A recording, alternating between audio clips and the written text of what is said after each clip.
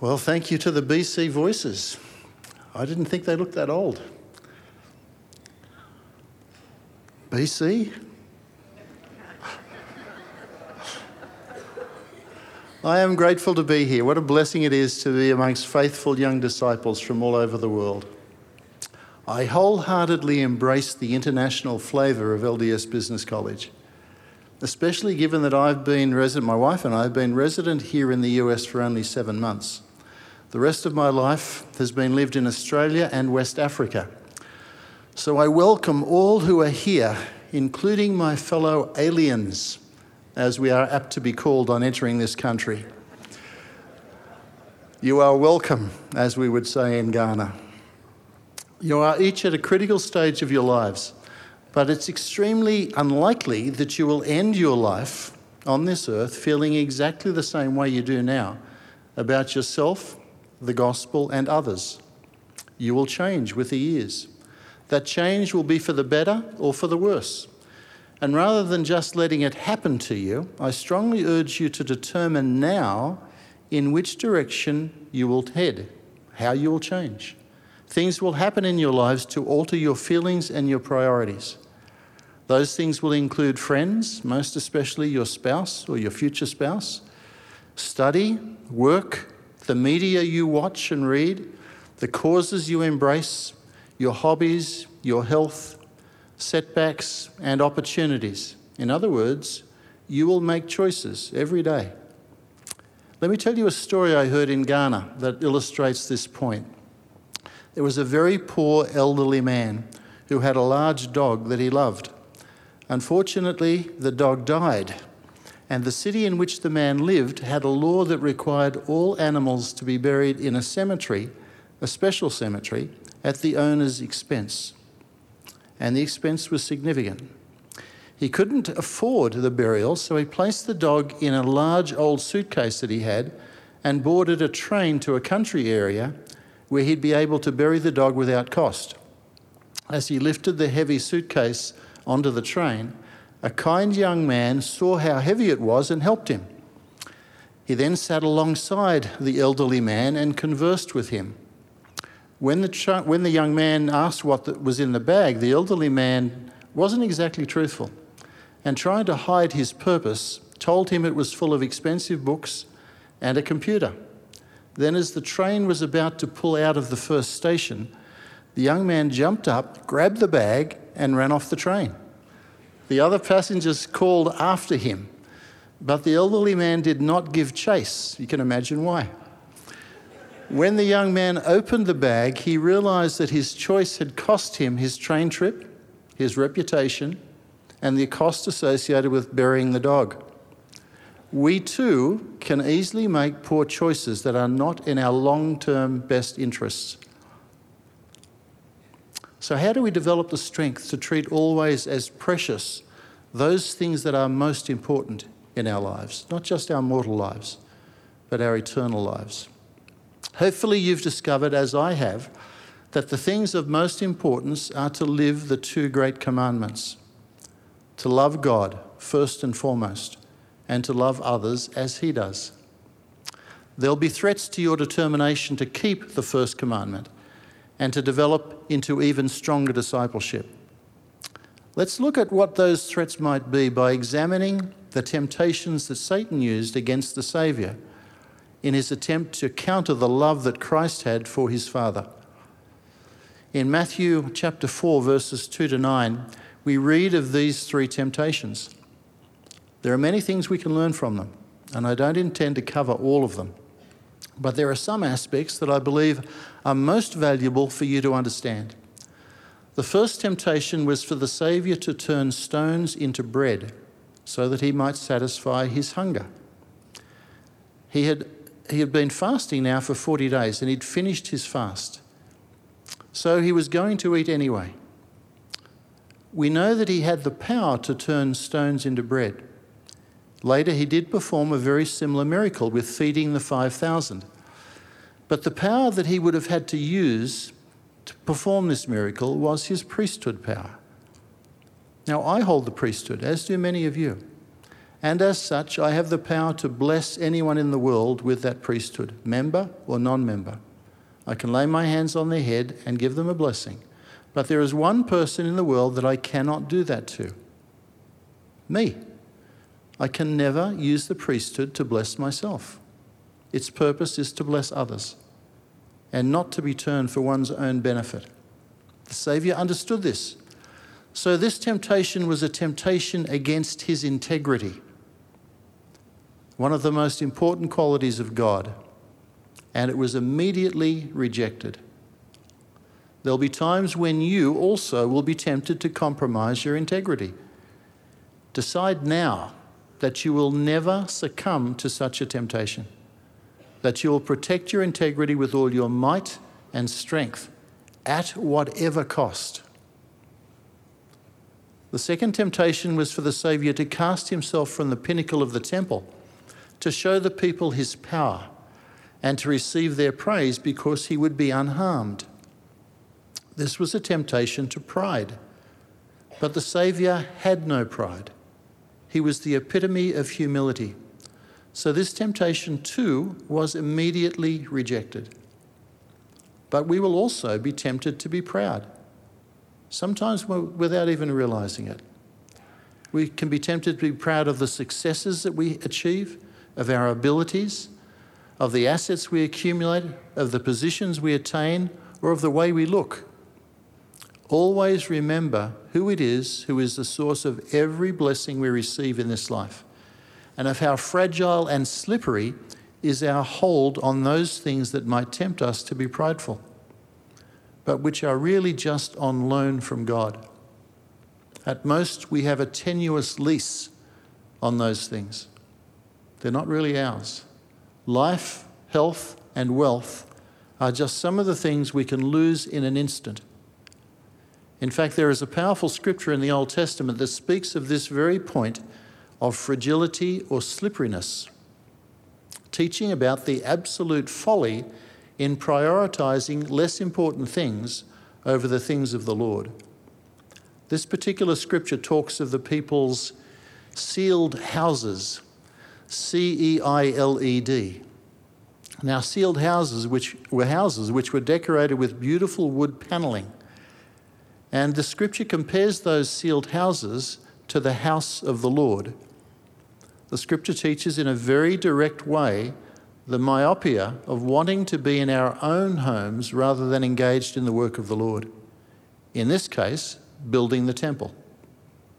It is found in the book of Haggai and teaches how futile it is to give our attention to things other than those things of eternity. Here is the scripture. Open quote. Is it time for you, O ye, to dwell in your sealed houses, and this house lie waste? Now therefore, thus saith the Lord of hosts, consider your ways. Ye have sown much, and bring in little. Ye eat, but ye have not enough. Ye drink, but ye are not filled with drink. Ye clothe you, but there is none warm. And he that earneth wages to put it into a bag with holes. Thus saith the Lord of hosts, consider your ways. Close quote. It's a powerful scripture. I love the directness with which the Lord speaks in that scripture. Satan's third effort was focused on a temptation for the Saviour to feel entitled to all the good things of the world. Well, he was entitled as the creator of this earth, but he realised that any reward he would receive must be based on his finishing his work on earth. There would be no shortcuts. He knew that the way was going to be difficult, but that the results would be worth it. How often do we look for shortcuts to our goals instead of knuckling down and doing what's required to earn them for ourselves? As the famous mathematician Euclid said to the Egyptian king Ptolemy, who wanted a shortcut to learning Euclid's mathematical methods, quote, "There is no royal road to geometry," close quote. The same is true for us in all our worthwhile pursuits.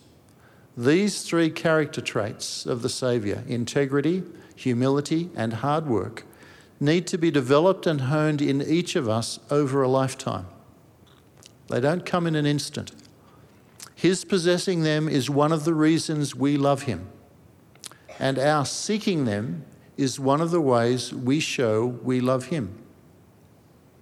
And they are essential if we are to become like him. So I challenge you to make a commitment to yourself and to the Lord today to have these qualities, integrity, humility, and hard work, become descriptors that others would give of you in the years ahead. If you are to achieve this state, you will need to reject any distractions, unlike the general we find in the Book of Mormon, Lahonti, when he was approached by Amalickiah. Lahonti had determined that he would not come down from Mount Antipas to meet with Amalickiah because he couldn't be trusted. But after many attempts, he finally compromised and accepted what he thought was a good and enticing plan. That word compromise is a word that we need to be very careful of. When he came down and agreed to Amalickiah's plan, he was poisoned by degrees by Amalickiah over a period of time and suffered death, his death leading subsequently to the death of many thousands of innocent people. The second of these two great commandments is to love others. But it's not just about feeling love for others, it's about doing something to lift and help them. We all need to understand the importance of people and our relationships with them. At the same time, we must also know that they have their agency to act for themselves. We and they can get stronger, or we can drift to a lower level. We cannot force them. The lesson here is that we can't base our faith on others.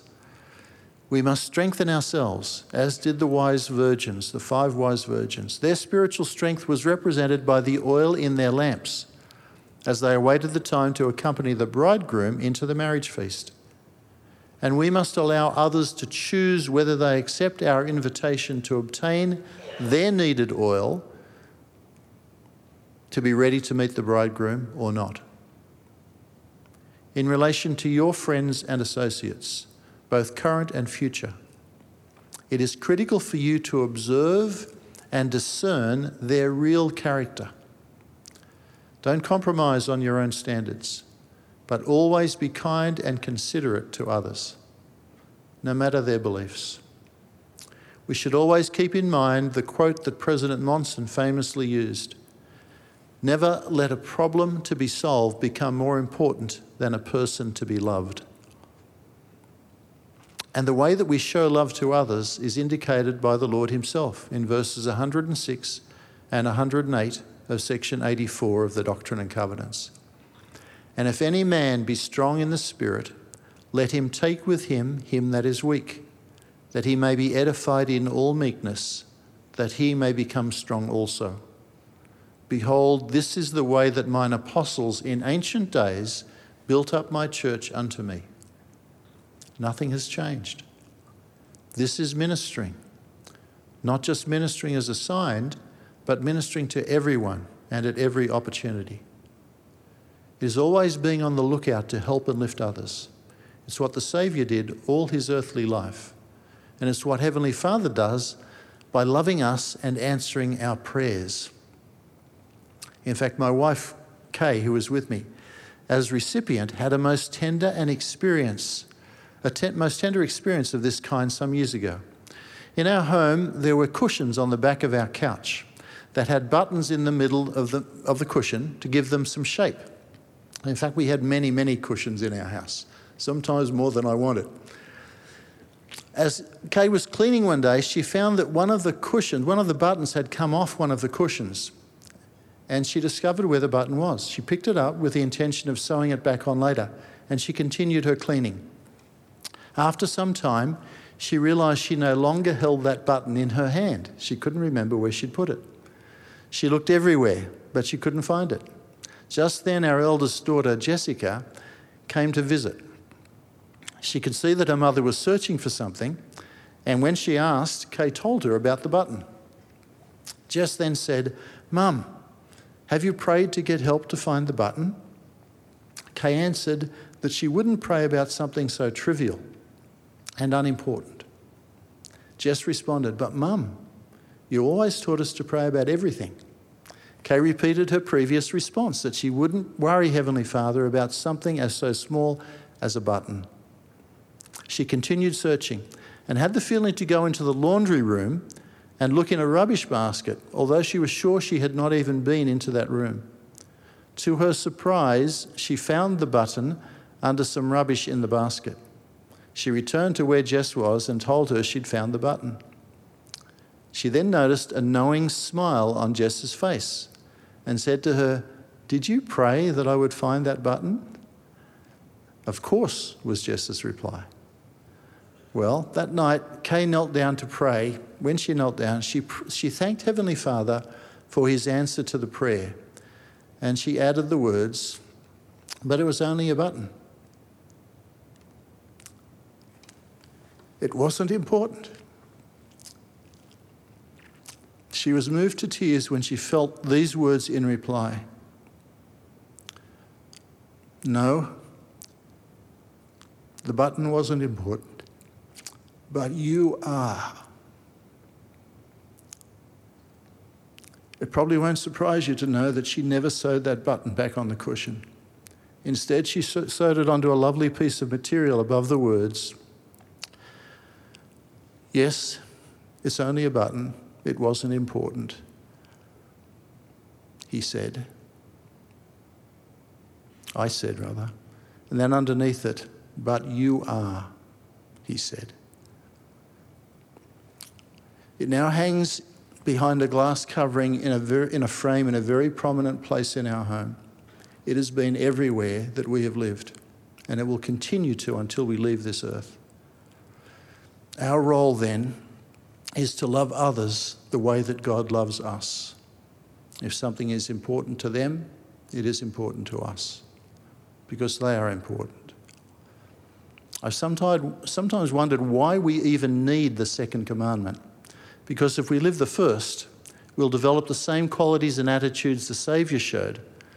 We'll feel the same love for others that he did and does. I wonder then whether one reason for the Saviour to have stressed this second commandment may have been because it serves as something of a barometer of how well we're really living the first commandment. When we lived in Ghana, we saw many signs for businesses that referenced Jesus Christ, our Saviour, or the Scriptures. In fact, it may have been that the majority of businesses that we saw had names reflecting the owner's faith in the Saviour. We saw them on the backs of buses and taxis and on little stores everywhere. But there was one sign that I thought was especially poignant. It was the name of a car repair and tyre sales business. And it read, this is the name of the business, God's Will Alignment. I thought, how appropriate. What a great motto for our lives. And what a great goal to have as we experience the opportunities, challenges, and changes that await us. And particularly those that await you in the lives that you will lead. God's will alignment. There'll be times when we will need to walk in faith. Always nourish your faith and starve your doubts when questions arise about our Saviour and his gospel. There is nothing wrong with having questions. But when we reverse this counsel and feed our doubts and starve our faith, we can't hope for spiritual strength. I remember Elder Jeffrey R. Holland paraphrasing a French poem many years ago when he was in Canberra, Australia. I was accompanying him, and he quoted this poem. The translation of Guillaume Apollinaire's poem went something like this. "Come to the edge," he said. "We can't. We're afraid," they said. "Come to the edge," he said. "We can't. We'll fall," they responded. "Come to the edge," he said. And so they came. He pushed them. They flew. My hope is that all who are here will have the faith to come to the edge when the situation requires it. to act in faith in following God's two great commandments, always and for the rest of your lives. It is only then that we will feel the power of God enabling us to fly. I testify that the Scripture is absolutely correct when it states the commandment to love God as just one great commandment. In fact, the questioner asked for the great commandment when he said, "Master, which is the great commandment in the law?" Jesus said unto him, "Thou shalt love the Lord thy God with all thy heart, and with all thy soul, and with all thy mind. This is the first and great commandment. And the second really is, as he said, like unto it, because the two are inextricably connected, as we have discussed. In fact, we're told in the next verse, and the second is like unto it, thou shalt love thy neighbour as thyself. May you, both now and always, feel the importance of loving God and acting on that love, including nurturing your integrity, maintaining your humility, and being prepared to dig in and do the hard work. And may you strive to look for every opportunity to love, lift, and help others. In these ways, you will face and move in the right direction to have a joyful, fulfilling life, and you will change for the better by growing in your discipleship. I felt that change in my life. I'm a convert to the church. When I was 23 years of age, I joined the church not knowing anything really, and seeing others who had been taught in seminary and institute being far ahead of me in their knowledge of the gospel. I had a desire to catch up, and so I studied hard every day. I had a hunger for the Scriptures because I love my Saviour. I still have that hunger. As an especial witness of the Saviour, I testify of my love to him and to my Heavenly Father. I love them with all my heart. I rely on the Holy Ghost in all that I do. Otherwise, I could do nothing. I know that. Jesus Christ is the head of his church, this church. The Book of Mormon is a divine gift from God to enable us to know the Saviour and to understand his gospel. Joseph Smith was a prophet of the Almighty God. I have heard more than one member of the Quorum of the 12 Apostles paraphrase the sentiment first stated by George Cannon by expressing the profound observation that no evil man could have written the Book of Mormon, and no good man would have written it with the intent to deceive. We even now have a prophet on the earth in President Russell M. Nelson. He hears the word of God and acts accordingly to guide his church, the church of our Saviour Jesus Christ. President Nelson possesses all of the qualities we have discussed today. I know him. I have seen and felt these qualities emanating from him. As an especial witness of the Saviour Jesus Christ, I testify that he lives, that this is his church, his gospel. We have all of the ordinances necessary for our salvation and exaltation. There is nothing else more important than that. I testify of him and his love for us. I am in awe of the infinite nature of the atonement of our Saviour, that it covers all of us, all periods of time, all worlds.